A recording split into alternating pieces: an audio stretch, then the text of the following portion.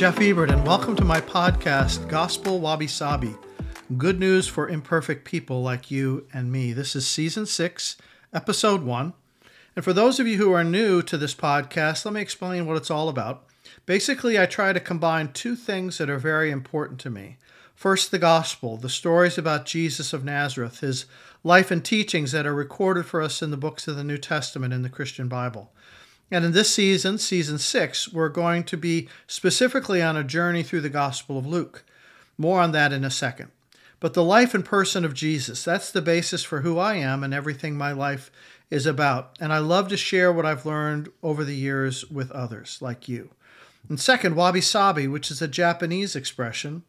One way of defining wabi sabi is to see it as a way of living that finds beauty in imperfection and accepts peacefully the impermanence of things. A way of finding beauty in imperfection. It's an awareness of intrinsic value that others may not see. And there's a lot of wabi-sabi in the gospel story. A simple manger, not a castle. A rugged cross, not a gilded throne. A crust of bread and homemade wine, not a five-star restaurant. That's wabi-sabi, which I think also perfectly describes how Jesus related to people. You know, we share in these stories of Jesus. We see how he embraced the sick, disfigured by diseases, how he dined with the sinful, marred people who experienced moral failure. I believe the message of all the stories we encounter in the Gospels is that these created things are things that catch God's eye. God is drawn to the broken, and Jesus treated people with wabi-sabi. He saw their value.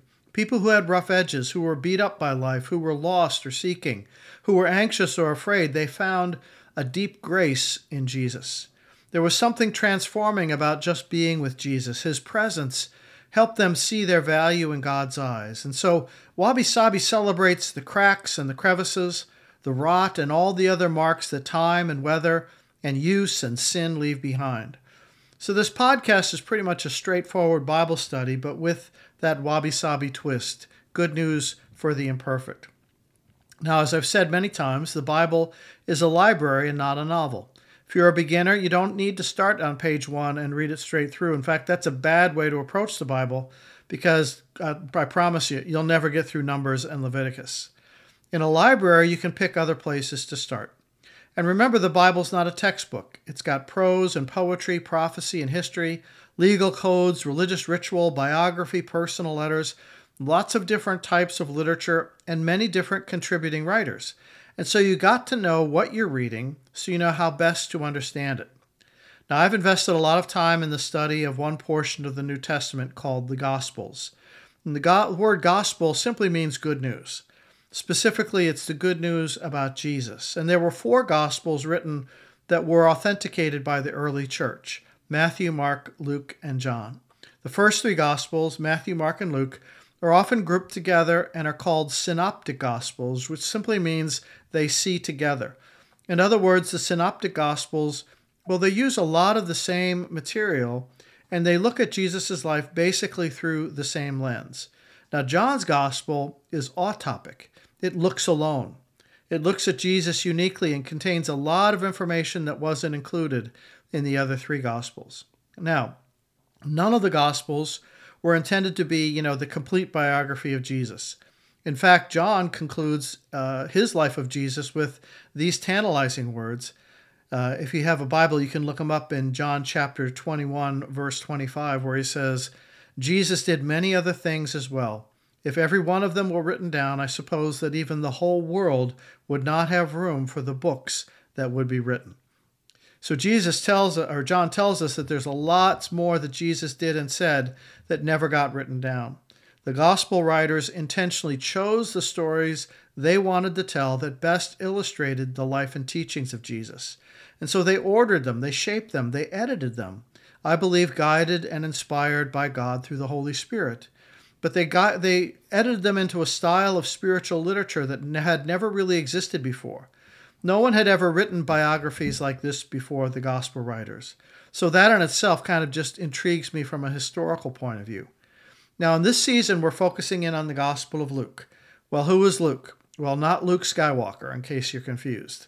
Other parts of the Bible tell us that this Luke was not Jewish, but Greek. and is therefore the only non-Jewish writer in the Bible. We're told in Colossians 4:14 and 2 Timothy 4:11 that Luke was a physician and a trusted co-worker with the Apostle Paul. Basically, Luke's gospel is considered to have apostolic authority because of his close relationship and ties to the Apostle Paul.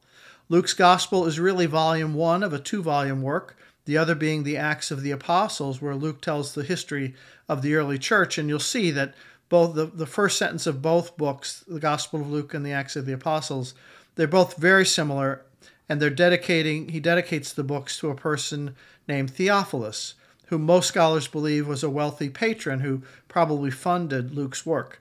Some scholars think it's a made-up name because the word Theophilus just means lover of God, but there's no reason for Luke to make up a phony benefactor, so I go with the traditional view on that. Scholars also disagree as to exactly when Luke wrote the gospel. Some say as early as 60 AD, 62 AD, a period right before the fall and destruction of Jerusalem. But they all agree that it probably took place before that, which was 70 AD. It's the longest book in the New Testament, and it uses much of the same material as Matthew and Mark. It's highly focused on the teaching ministry of Jesus. For example, of the 28 parables that are attributed to Jesus, 21 of them appear in Luke's gospel. And Luke's writing is much more fashioned for a Greek or Roman audience because he explains details that Jews would know without explanation, but would not be apparent to a non-Jewish reader. So in that sense, it's a good gospel for us to read because I'm assuming most of the listeners here do not have a Jewish background. Luke is called the historian because he gives the most chronological view of Jesus' life. And his presentation is most like our thought patterns today. So that's kind of some of the background as we begin Season 6 with the Gospel of Luke. And as always, if you'd like to become a financial supporter of this podcast, you can follow the link in the Spotify program notes, or you can offer financial support through my website, which is simply jeffebert.com. I couldn't do this without your ongoing support, so thanks. All right, so now let's begin. Luke chapter 1, verses 1 through 4.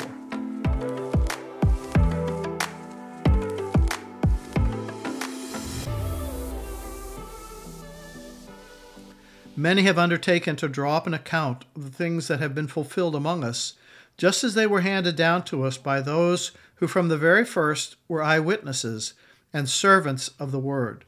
With this in mind, since I myself have carefully investigated everything from the beginning, I too decided to write an orderly account for you, most excellent Theophilus, so that you may know the certainty of the things that you have been taught.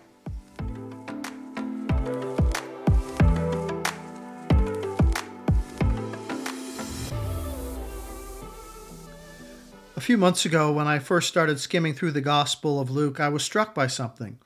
All the characters in this real historical drama didn't start out solidly believing in what was happening. They had all sorts of doubts, and they sort of had to be pushed onto this journey of believing. It took a while for them to grasp what was going on. No one believed easily.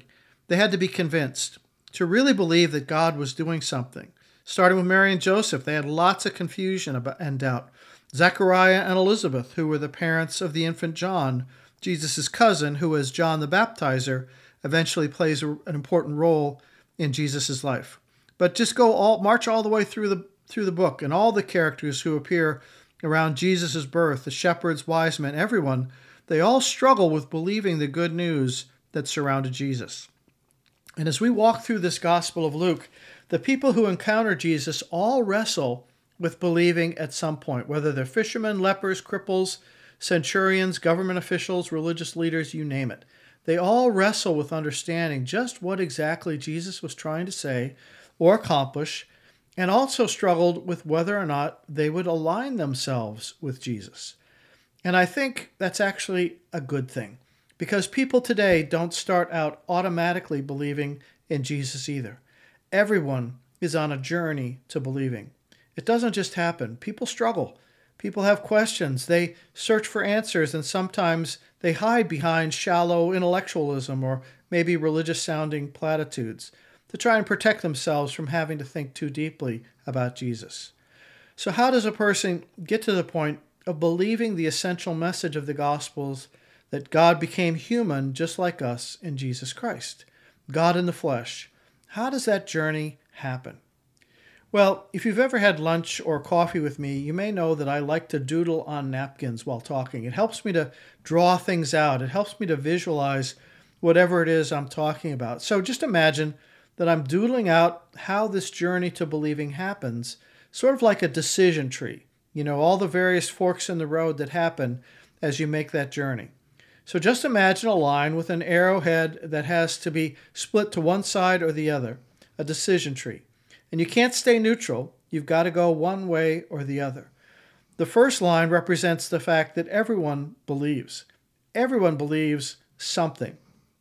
Everyone has some kind of belief system already. You know, you could be a Druid, a Rastafarian, an atheist, a Greek Orthodox.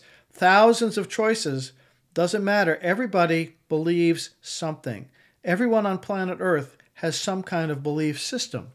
Our beliefs are the way we interpret the world around us. It's how we evaluate all the information that comes to our senses. It contains what we believe about human nature, good and evil, right and wrong, the past and the future. So everyone believes something. Even the most ardent atheist has a belief system. It's just not a belief in God. So what's the first line on the journey? Is everyone believes. But quickly you come to the first fork in the road. The first decision point has to do with what people believe about the universe.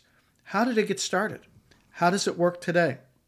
The big question is this: is there something out there that got it all started, or is there nothing? Just cold, empty, dark space.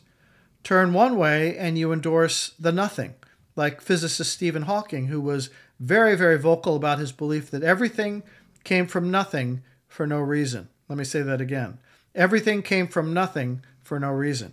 He believed in what he called spontaneous creation. It just happened. There's no reason behind it, no intentional cause. It just happened by random chance. We don't know why. We'll never know why. And all there is in the universe is cold, dark space and matter. No cosmic intelligence, no nothing. Any thoughts of any kind of eternal being or power or force, or just, and I quote, a fairy story for people afraid of the dark. Everything came from nothing for no reason, and that means there's no purpose, no plan, no direction. You're pure accident. Every person on this planet is actually just a pure accident of nature. You're just a highly developed animal. What you may think of as love is just highly developed chemical reactions somehow linked to our survival instinct. And we don't really know where that came from. You live, you die, your body's a bag of meat. When you die, your chemicals decompose, your energy is dispersed back into the cosmos, and that's it. No afterlife, no soul, no nothing. Nothing beyond the physical. So the first decision, is there nothing or is there something? And you may not be sure what the something is, but you believe something got it all started. You may not know any more than that, but most people globally at least believe that there is a something that got the ball rolling, something that intentionally put the universe into motion, something that pulled the trigger on the Big Bang. It's not just time and chance and matter. There is something else at work. And in the choice between something or nothing, most people will say they believe there's at least a something out there. A lot of people stop there, like Albert Einstein. He kind of stopped there. He believed in a something very different from Stephen Hawking, but he could never quite define it any more clearly than that.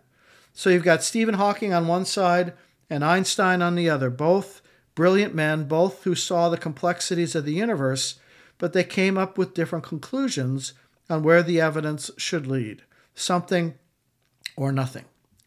If we follow the path of the nothing, the path just ends. There's nowhere to go. It's a hard stop. There's no ultimate meaning. There's no future, nothing. If we follow the path of the something, then the next fork in the road is this question: is this something personal or impersonal? Personal or impersonal. Personal means that something has consciousness. This something is self-aware. It has a will. It has a purpose. It has power. It may even love. We call that something God, or maybe gods with a small g, but it is some kind of being that is real and in some way experienceable or knowable. The personal something is different from the universe it created. It's more than just the sum of the parts. It stands somehow outside of nature and is distinct from nature, as opposed to the impersonal. If the power that created the universe is impersonal, then it could be just an energy force that is not self-conscious. It doesn't have a will. It doesn't recognize you or me or anything individually. It's just a life force like from Star Wars, an energy pulse that we can all tap into. And so life is still sort of random, but all of life is linked to this larger thing. That's the impersonal. And that is the thinking behind religions like Hinduism and Buddhism. Though Hinduism and Buddhism may talk about thousands and thousands of little mini-gods, they aren't God in this created the universe sense. They are not self-generating. They are not self-created. Behind them is this impersonal energy. And because there is something is impersonal, there's no grand design for you specifically. When you die, you're just a drop of water that re-enters the ocean. When you die, you merge with this larger consciousness, but you lose your own self-consciousness. Your energy is reabsorbed back into the universe, and that's it for you. No personal consciousness beyond this life. You often hear people say that all religions basically teach the same thing. Well, here's one big way where that fallacy breaks down. This something that got it all started cannot be both impersonal and personal. It's got to be one or the other. So this is a legitimate divide. And you will have to decide where you stand on the issue to believe something is personal or impersonal. It's one or the other. Now, most religions in human history take the fork of the road toward a personal God or gods who are self-conscious and who can know you as an individual. But the next fork in the road of believing is where it gets interesting. Is this God just our best guess, or does God reveal God's self to us? Is this God just our best guess, or does this something reveal itself to us? If it's just our best guess, that means we are on our own to figure it out. People over the centuries have looked up to the sky and tried to determine what this something is. They tried to discern the character of the something by examining nature, or the stars, or the moon, or the seasons, or whatever. If you look at the thousands of religions who follow the path of just our best guess to try and figure out what this something is, that best guess usually ends up personifying some aspect of nature. So there's the thunder god, the rain god, the storm god, fertility god, god of war, god of sex, god of harvest, and on and on and on. Or the god or gods are just a projection of human impulses and actions, just humans who are kind of a bit bigger or larger, like the gods of the Greeks and the Romans. They're just people, but with greater power. When it's our best guess, then it means we try to reach up to God. It's up to us to figure out what the divine is all about. And the divine is going to eventually kind of stay hidden as a mystery. We're the ones looking for clues to solve this mystery. We're the ones who are trying to look behind the curtain, but ultimately we can't. We can't pull the curtain aside and get an honest look. So we're left to fill in the blanks ourselves, and inevitably our best guess is going to be full of misunderstandings because our best guess will always be limited by our own intelligence, our needs, our fears, our prejudices, and so forth. Or if we follow that other fork in the road and say God is not shaped by our best guesses, instead God is revealed, to follow that fork of a revealed something means that the something wills itself to be known by what it has created. Wills itself to be known by what it has created. This personal God wills to be known, wants to be known by what it has created. In other words, the something is a personal God who made everything but doesn't stop there. This something takes action to reveal what that something is like to its creation. That something is not passive, but active in self-revealing, a being who initiates its own self-disclosure. This is a huge fork in the road. If true, it means there is accurate information about this God being made available to humanity, and it's not just up to our best guess. This personal God takes steps to interact with us in this world to reveal its true nature and its desired will to humanity, the humanity it has created. A personal God who reveals itself. A personal God who wants relationship of some kind with its creation. A personal God who wants relationship of some kind with you and me. Revealed. Now, some of the largest religions in the world are based on this belief in some kind of revealing from God, usually associated with actual encounters with the divine, and then also through sacred writings. Islam, Judaism, and Christianity all share this belief, as do many of the offshoots of these main groups, like the Mormons. In Islam, Muslims believe that the Quran was revealed from God to Muhammad through the angel Gabriel. It was dictated to Muhammad in Arabic over a period of about 10 years, I believe, and Muhammad then recited the Quran to his followers, who then eventually wrote it down. Islam acknowledges both the Jewish and Christian scriptures, but claims that the Quran supersedes them. And in the Quran, Jesus is prominently mentioned, but he is said to be one of the great prophets, but not the greatest prophet. That honor belongs to Muhammad alone. The Jewish faith also believes in a God who reveals himself, but that God stopped that revelation with the prophet Malachi, which is the last book, the end of what we call the Old Testament. And also, like Islam, the Jewish faith also recognizes that a Messiah is prophesied throughout the scriptures, but they're still waiting. The Messiah, God's special messenger, they're still waiting for that Messiah to appear, and Jesus doesn't figure into their sense of God's self-revelation. So for them, Jesus is at best a good moral teacher, at worst a misguided lunatic. However, since the Holocaust of World War II, many Jewish people have abandoned the religious teachings of their heritage and no longer believe in a loving God. Many consider themselves basically to be atheists and see Judaism as their ethnic and historical identity, but not so much a religious conviction. A lot of people ask about the Mormons, so let me quickly deal with that. The Mormons are not Christian. They have a separate understanding. The story goes that the Book of Mormon was originally written in an unknown language with characters similar to Egyptian hieroglyphics, which were engraved on gold plates that were given by an angel named Moroni to a man named Joseph Smith in 1827 in upstate New York. Now, no one besides Smith ever saw these golden plates. No one besides him could interpret what they meant. Like Muhammad, Joseph Smith was the only one to whom the revelation came. The golden plates somehow disappeared, but he wrote down their contents for his followers, and in their teaching, Jesus isn't the unique Son of God, an equal member of the Trinity, but one of many sons of God. And though they use a lot of Christian-sounding words, the Mormons have a completely different belief system about Jesus. He's a man who is the prime example of what you could become by following the Mormon faith, if you're a man. Women, you're saved only through your fathers or your husbands.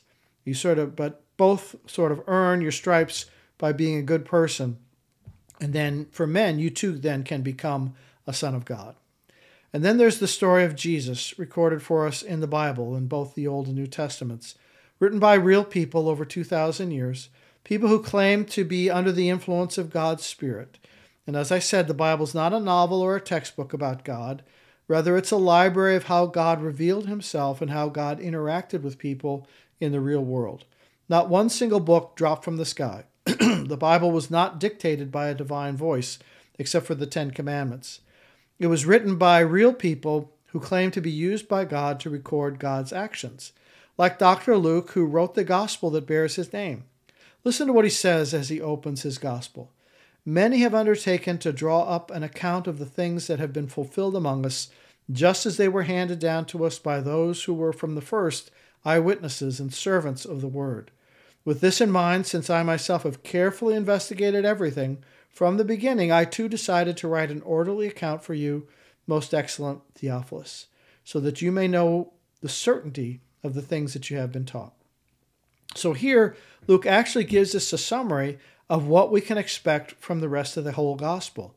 An orderly account, carefully investigated, with historical accuracy, with a unique claim about Jesus, based not so much on the birth of Jesus, but on what he said about himself and what happened around his death. He claimed to be God's ultimate self-revelation to humanity. He claimed to be the Jewish Messiah. He came to say that this mystic God of the heavens is ultimately so personal that he loves you and me with every person on this planet, so much that he squeezed himself down into a fertilized fetus and was born as one of us. Here's how the Apostle Paul puts it in Colossians chapter 1, verse 15. The Son, meaning Jesus, S-O-N, is the image of the invisible God, the firstborn over all creation. For in him all things were created, things in heaven and on earth, visible and invisible, whether thrones or powers or rulers or authorities, all things have been created through him and for him. He is before all things, and in him all things hold together. And he is head of the body, the church. He is the beginning and the firstborn from among the dead, so that in everything he might have the supremacy. For God was pleased to have all his fullness dwell in him, and through Jesus to reconcile to himself all things, whether things on earth or things in heaven, by making peace through his blood shed on the cross. Jesus claims to be, or at least the New Testament claims for him to be, the ultimate self-revelation of this divine something. This personal God who has a will and a plan and a purpose for your life. Jesus' birth, life, and death, and also his resurrection are key events because without them, Jesus is just another prophet, a moral teacher. And actually, if his claims to be the divine Son of God are not true, then he can't really be called a good moral teacher because he lied about the most important thing. His own claims about himself are the basis for all his teachings. So if what he taught was a lie, you just can't call him a good moral teacher. He's just another crazy prophet or nut job. So if you follow the fork in the road toward a revealed faith versus that we have to figure it out for ourselves, then what you do with Jesus is the final fork in the road of believing. Accept or reject. Accept or reject. What if he is who he claims to be? What the writers of the New Testament claim for him to be? Emmanuel, which in Hebrew means God with us. Then there's another important fork in the road.